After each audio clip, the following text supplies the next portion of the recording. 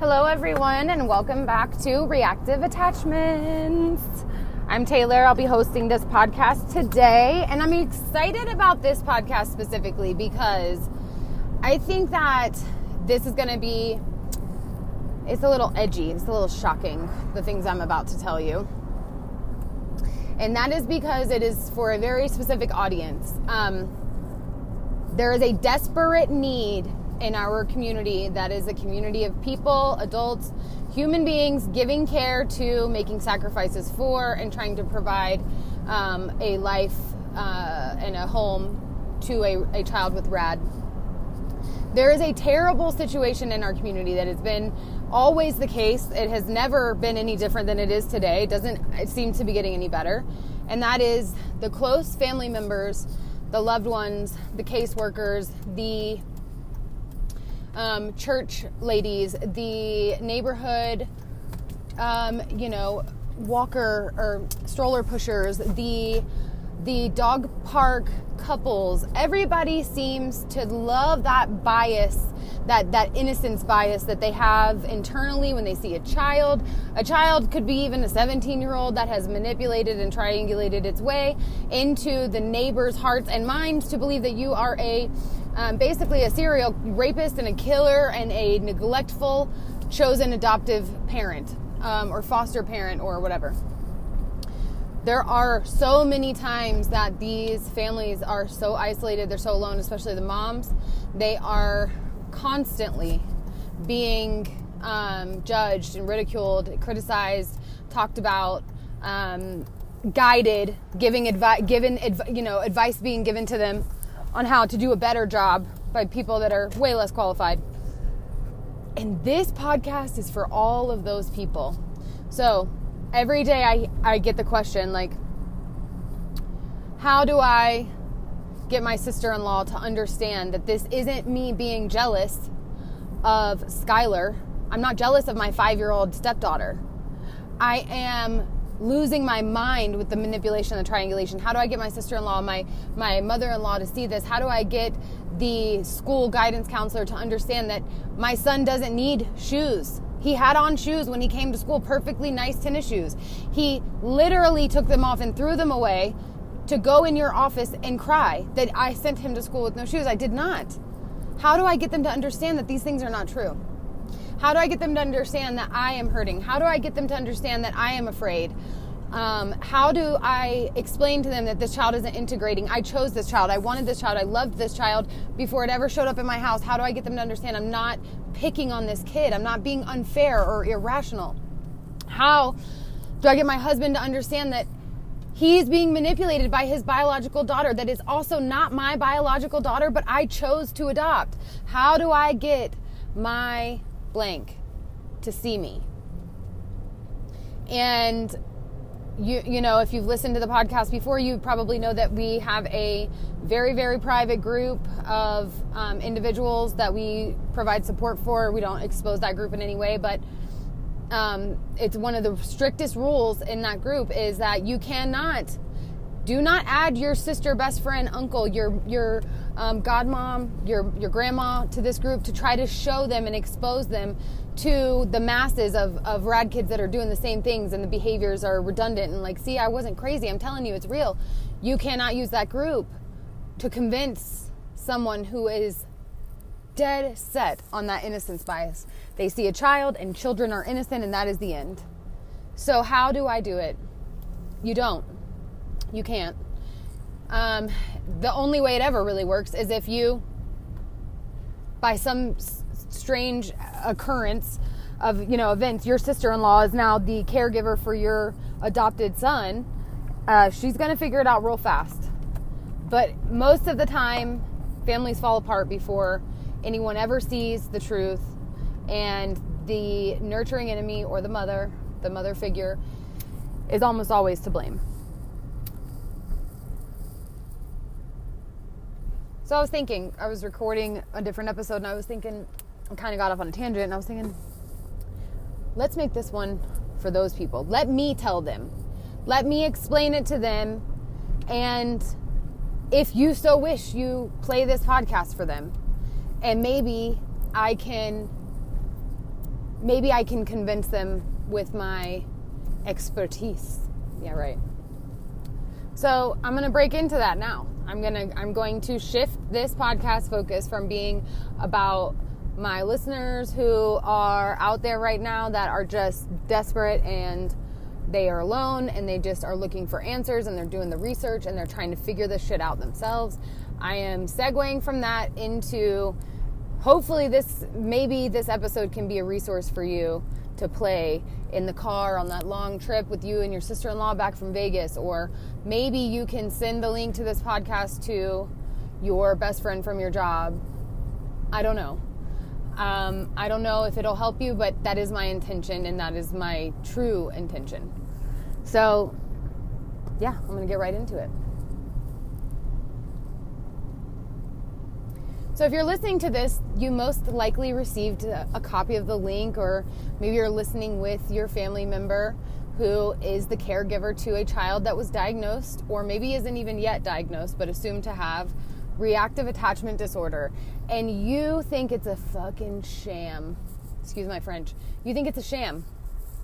You think that the truth is this child is a baby that was unfortunately neglected, abandoned, abused. Its mother was on drugs. Its mother was mentally ill. Its mother passed away.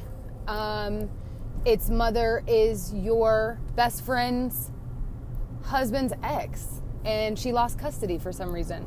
There's a countless, there's a litany of opportunities to show up and neglect a child, believe it or not. You feel like this baby just needs to be loved. You feel like she needs to tighten up on her own issues and loosen up on the rules because she's unfairly difficult for this child to deal with. She's hard, she's strict. She sees every little thing that this child does, and she never lets her get away with anything. I mean, she's just a kid. She's just 5. She's just 12. She's just 15. It's normal. That's what boys do, right? That's what girls do. You need to give her a break. Are you jealous of her relationship with blank? Is that why you're behaving like this? Is that why you're so hard on her? Because you're jealous of her relationship with her dad, his dad? When she tells you these stories, they sound unbelievable. They sound like she's exaggerating, and you're almost ashamed to listen to them. While there's an innocent child who's already had a hard life, and every time that kid's with you, it's perfect. Charming, beautiful behavior, wonderful manners, super helpful, attentive, accountable, all of those things, right? It's starting to drive a wedge between the two of you. Whether you know it or not, you're starting to see the family in different through a different lens. You're starting to feel differently towards your sister, best friend, aunt, uncle, whatever, towards their spouse. Maybe you're feeling closer to the spouse, as though the spouse has it figured out. They're just unfortunately not home all day, and so your connection to this family is left with this child, and you're just not really impressed with the job she's doing. And you don't even really know she's cut out to do this job. She shows favoritism to her biological children, whatever the case may be. She talks shit about the kid all the time. That's how you perceive it. But I'm here to tell you that you are wrong. And I want you to listen to why. Because I've been doing this for 15 years, and I sacrificed my own life, and my mother sacrificed her life, her actual literal life. She's no longer with us, taking care of the children that were created by women who didn't stick around in a specific family, a good friend of mine's family. And I had her daughter, and my mom had her sister, who was actually younger.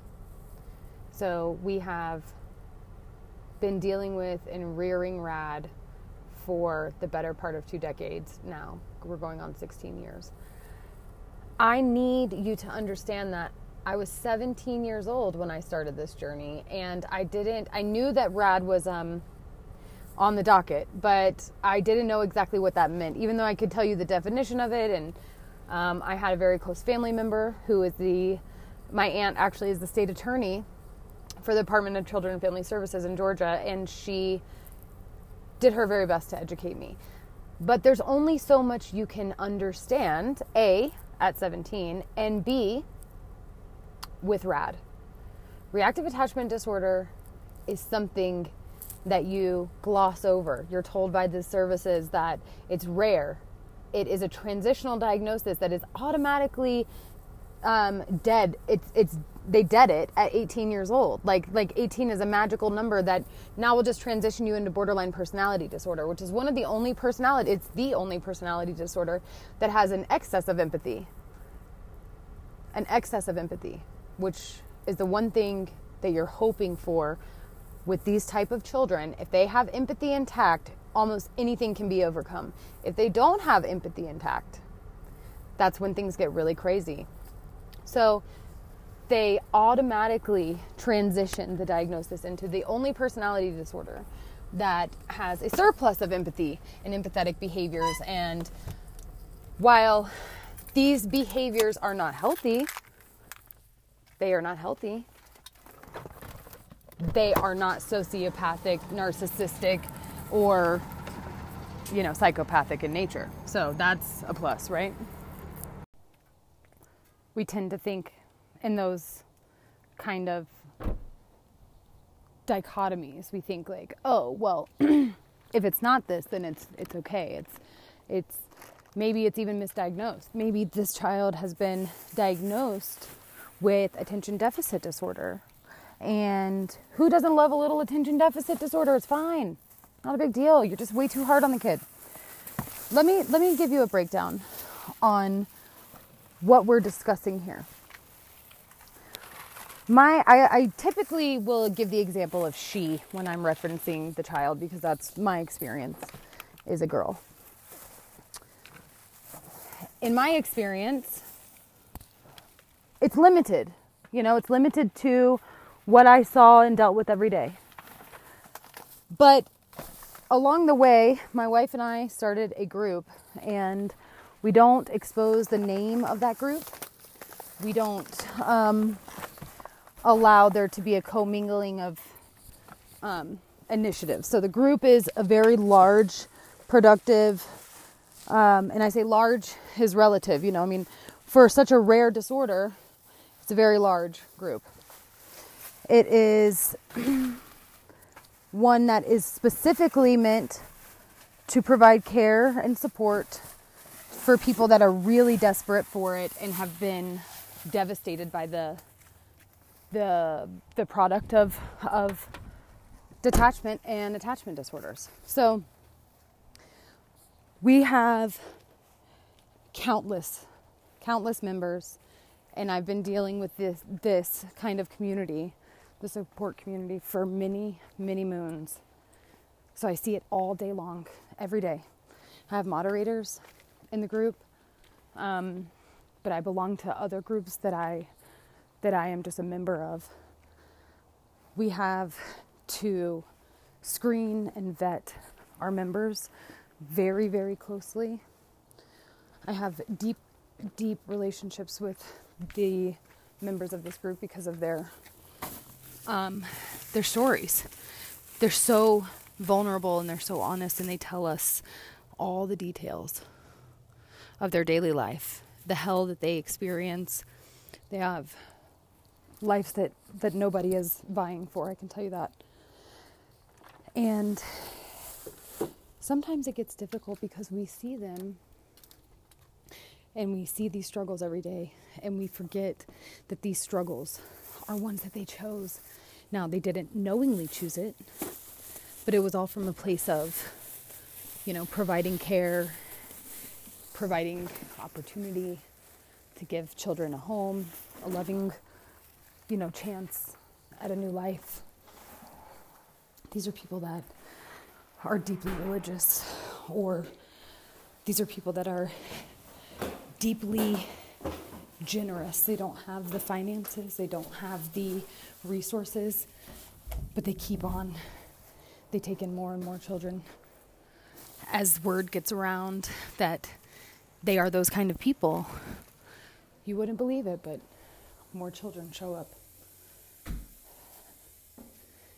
These are people that all they did in their life was tried to help. That's what got them there. And now they're divorced. They are facing homelessness. They're facing jail time. They're facing losing their biological children. Their biological children have been killed, or there has been sexual assault. There has been false allegations of sexual assault to the rad child, or the rad child is assaulting or attempting to assault sexually, violently their biological children. These children try to literally split up families. They try to, and they don't even know in the beginning that that's what they are doing, that they have an agenda. They don't even know themselves that they are basically grooming the father to feel contempt for the mother. And it starts young. It starts so young. And that innocence bias, my wife coined that term as far as I know. We would sit down and we would hash these issues out, and we would say to each other, like, just debating all the things that are going on in the community. And one day she used that term, and it was like a light bulb went off, because that's exactly what it is. These children, no matter what behaviors you hear about them committing, these terrible acts, right? They're still children. And children are not capable of the malice and the vindictive, calculating acts of horror that you hear. It must be an exaggeration. Like, for example, my kid, she was staying with her father, who wasn't doing so well at the time. He was staying with a family, and so she spent a lot of time with this family. It was summertime, and one of the feral cats outside had kittens, and these kittens supposedly had some issues with their legs that she, at 12, determined it was going to kill them, whatever this issue was. So this feral outside cat in the middle of the summer has kittens. They are not doing so well, and she determines that she needs to cut their legs off to save them. So she sawed their legs off with a steak knife, tried to bandage it up, etc. And she felt nothing about that. It wasn't hard for her. She wasn't disturbed by it, because in her mind, she determined that she wanted them to live, and that's what it took. She didn't consult anyone. She didn't have any undue emotion, obviously. She just did what she did, and that was that. So when I tell you that there are horrifying things happening in these houses that were perfectly normal, functioning, happy, healthy homes, there are things happening in these houses that would make you piss your pants. Like when you're looking to see if your son is obeying his restriction and not playing Xbox, but what you find is your son having intercourse with your 11-year-old dog. Full penetration. And then you find out it wasn't the first time. That is an experience that you cannot, even if you can forgive it, you cannot just wave off this mother's feeling of fear and distrust and alienation when all the other little Johnnies at the school bus stop are talking about video games and Minecraft and watching YouTube when other people are, watching other kids play video games on YouTube. And your son is having sex with a family dog. I can only hope that you can really take a moment to really internalize what I'm saying. And this is on top of your 11-year-old son who's, let's just say, in this case, 13-year-old son, who is now, not only does he constantly get in trouble for finding ways to watch porn on his 5-year-old sister's iPad or on dad's work computer or whatever, he's obsessed with it at this point now that he knows it exists. He also pisses in his closet corner. He pulls his penis out every day, multiple times a day when he has to pee. He passes the bathroom in the hallway. He passes your bedroom, which has a bathroom in the master, to go into his room, to go into his closet, to pull his penis out, and to pee on your hardwood floors. And he sometimes also defecates there, depending on his mood. And he's done it so many times that you've already replaced the pieces of wood in the closet 3 times since you've had custody of this child. 3 times. Or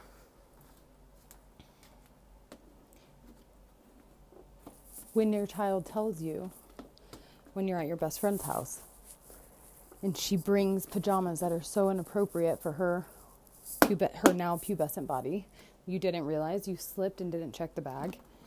So now she has on almost sheer booty shorts for pajamas.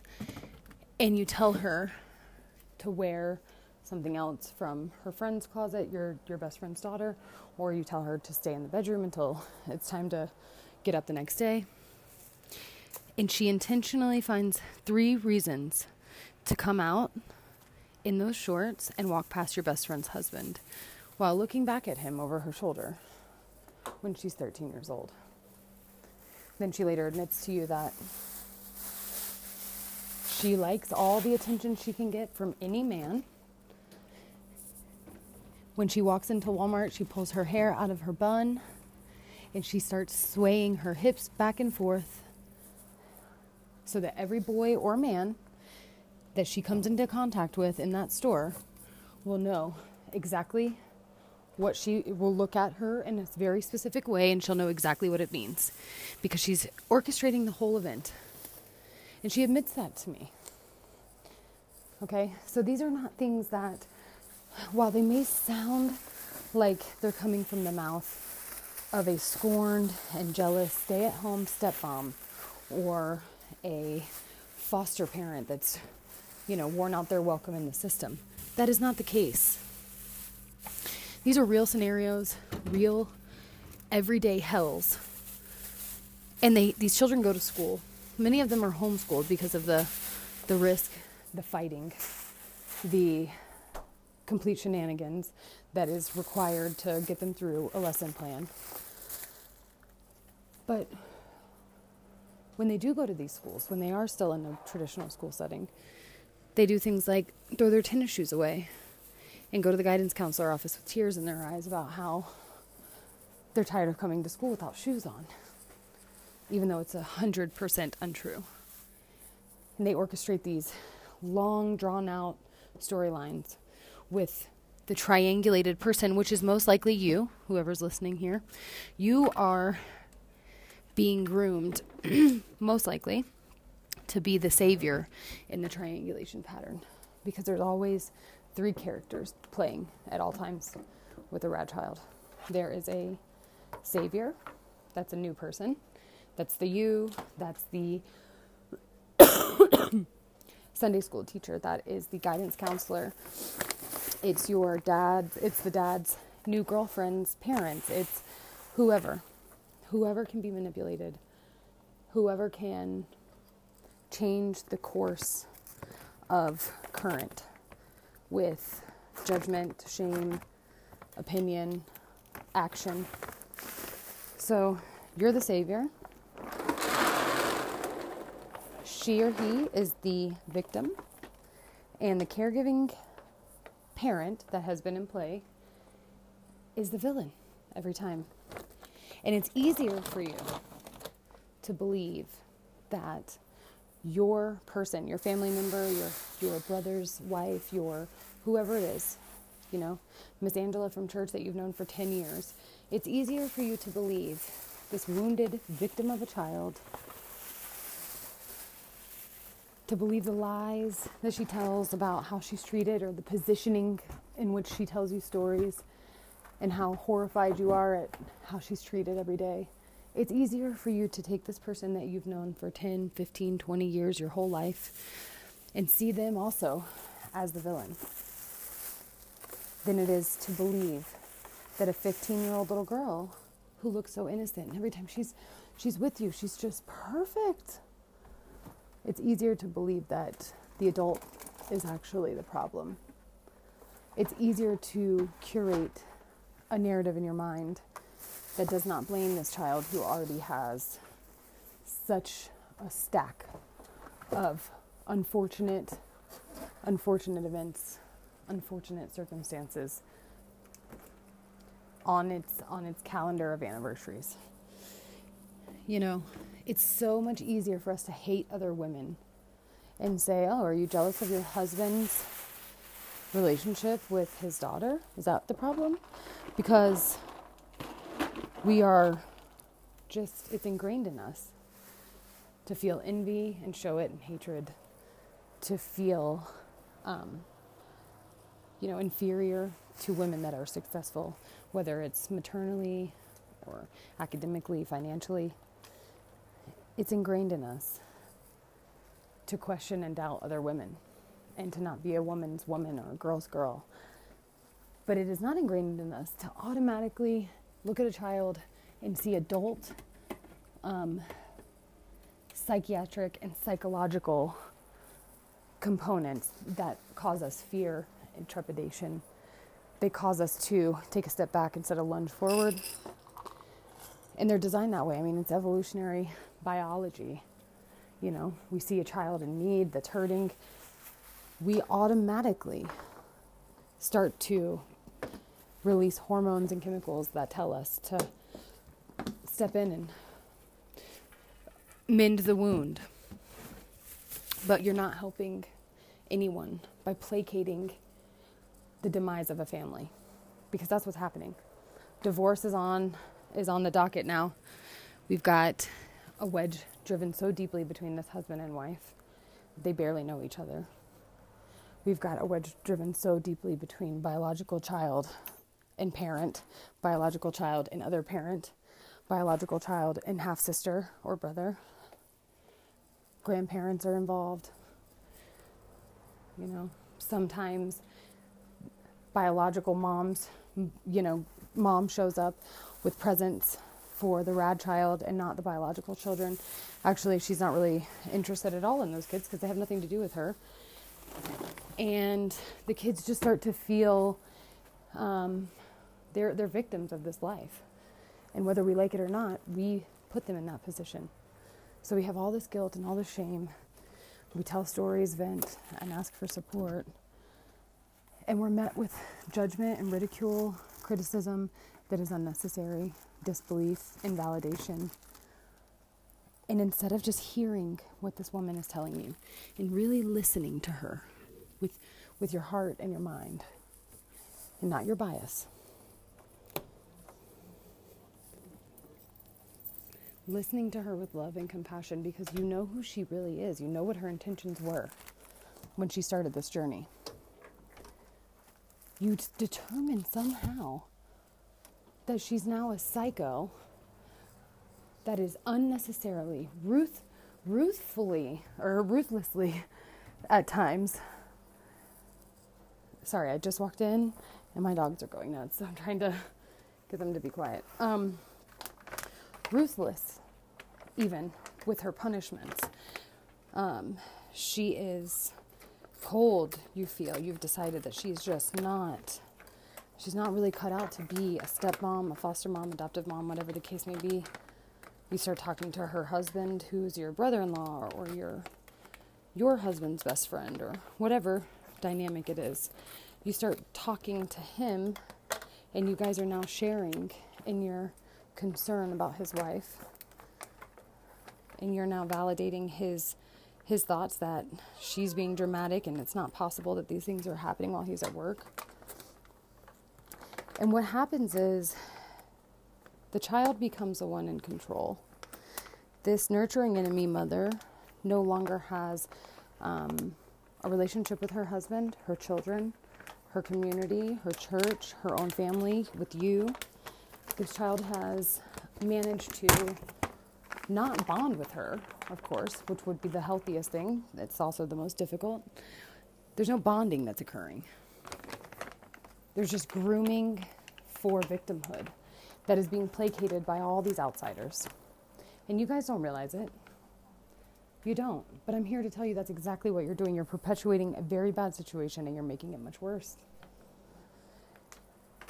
So next time you hear a story about what you believe to be the redheaded stepchild, foster child, adopted child, teenager, and you hear something that sounds so outlandish that you're almost disgusted, or you say, you just need to focus on the positive. You just need to give them love. The more love you show them, the better it'll be. Please understand you're speaking from a place that is so unqualified. It would be like asking you for your opinion about presidential top-level security issues. It's just things that aren't in your realm of expertise. And while you may be a wonderful mother, you may be a wonderful father, a grandmother, an aunt, you may have been a saint, you may be a fucking astronaut of children, flying them to the moon of loving mothers. You are not the expert on this woman's child, her children, her family. You are not the expert on reactive attachment disorders. You're not even a bystander with a little bit too much information. You have none. You have none. You could read every article from the Center for Attachment. You could read every parenting blog that discusses it in a Google search. And until you have lived it, until you have woken up in your own home that you worked hard to pay for, to build, to furnish, to decorate, to give love in, and you feel afraid, you feel like you're living under the same roof as the enemy because there is a child who has turned everyone in your life against you, refuses to take part in any of your vast and many plethora of advances for bonding, all the times that you tried to create a moment between the two of you has been completely demolished, manipulated, used against you for years on end. Every meal you cook is scoffed at. Every time you ask the child to do something, it doesn't happen. Every time you go in this child's room, you find filthy clothes, dishes, broken evidence of broken rules. You're fighting for hygiene. You're fighting for sanity, for manners, for respect, for growth, for accountability. And every day, everyone in your life tells you that you have lost and she or he has won. And the more you talk about it, the worse you look. It's like being wrongfully accused and imprisoned. And maybe it sounds extreme as I outline these things for you. Maybe you feel like I'm being dramatic or like I'm exaggerating to try to prove a point. But I'm not. The system is one that is designed to move children into placement. Okay? The resources you're given, the caseworkers that have worked with your child that you're going to receive this gift of life that you're going to bring into your home, they've been told lies. Reactive attachment disorder is rare. It's very rare. Super uncommon. Never see it really. Even though we know that this country is suffering, and so are many others, from an opioid epidemic that is knocking out tens of thousands of people every single year. I think we lost 70-something thousand people last year, I want to say. I should really have that statistic known, but you're telling me that we lose 70,000 parents, childbearing aged people, overdose and die, and they're not leaving behind babies to be raised by family members or foster care. They're not leaving behind predisposition They're not leaving behind a pregnancy that was riddled with drugs and high cortisol, no affection for the pregnancy by a mom that would soon face her own fate. That is a trauma that is so deeply ingrained in these children. It is so common, and it is so deep, and it is so complex.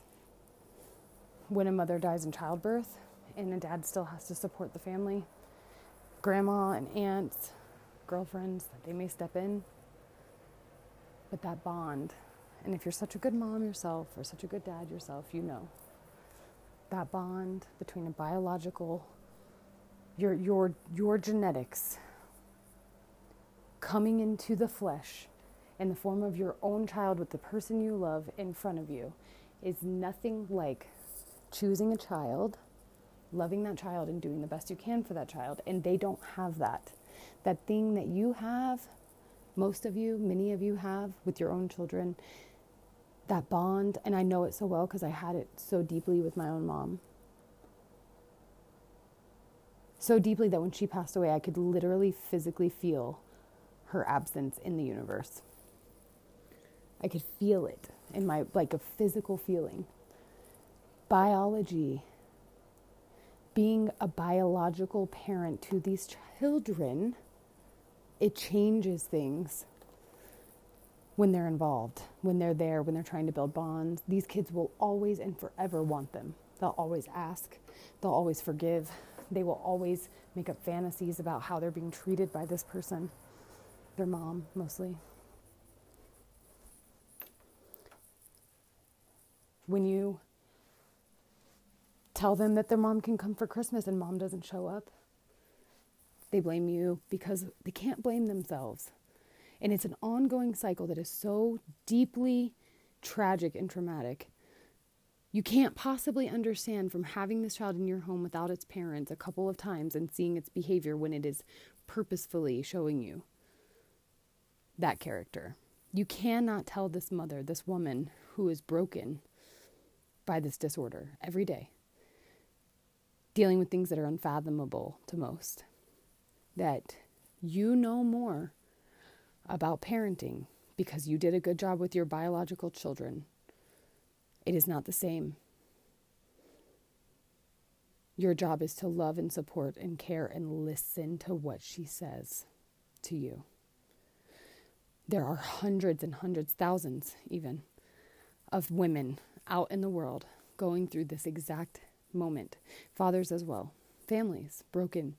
Divorce, suicide, sexual assault, physical assault, bestiality, among false allegations that lead to arrests and jail time, that lead to biological children, infants being taken from these mothers because of stories Rad tells at school.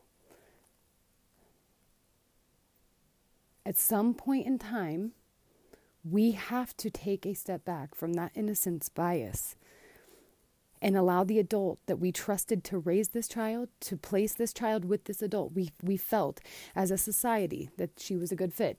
This family was a good fit. She was capable of raising this child. And now you cannot give her the benefit of the doubt when she's telling you the things that are happening in her home. You cannot make a choice to operate against your bias for your best friend, your sister, your aunt, your goddaughter, your neighbor, Miss Angie that you've known for 10 years from church, or whoever. You have to be cognizant of your bias and see this child in the behaviors and participate in a healthy way for both the family and the child and the children. Otherwise, you're part of the problem. A very, very, very big problem that is designed to keep blinders on, get children placed, and keep the system moving.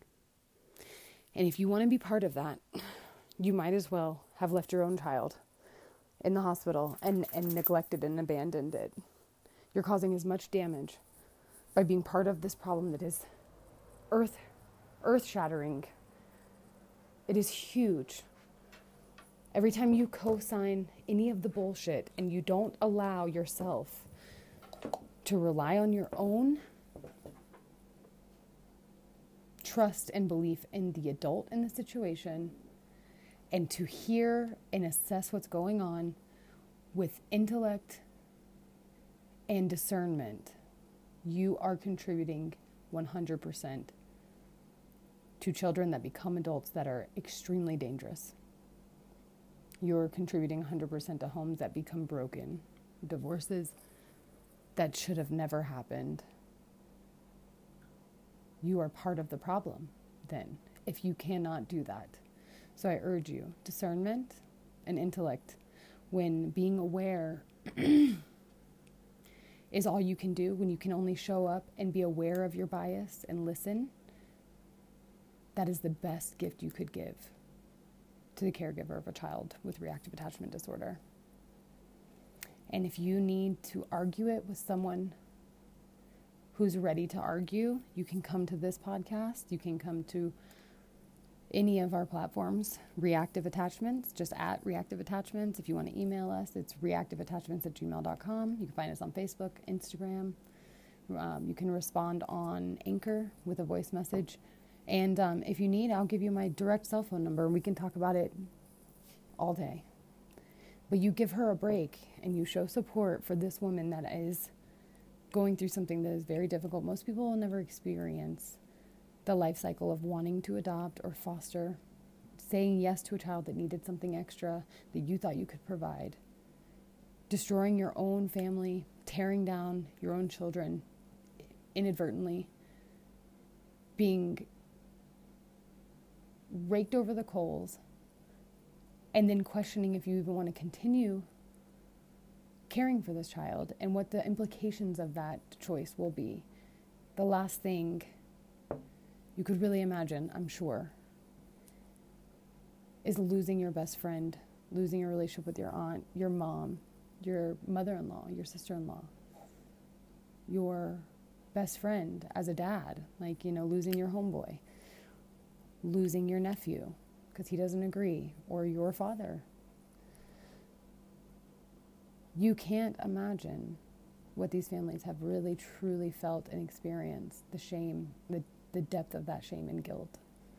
So I urge you to just please be an adult that is intelligent, discerning, and compassionate, not one that is driven by instinct, because it's not working for us in this scenario. If you have questions, again, at Reactive Attachments, I'm Taylor, and I hope this helped you. I hope this took the pressure off of that caregiver who really needs a break.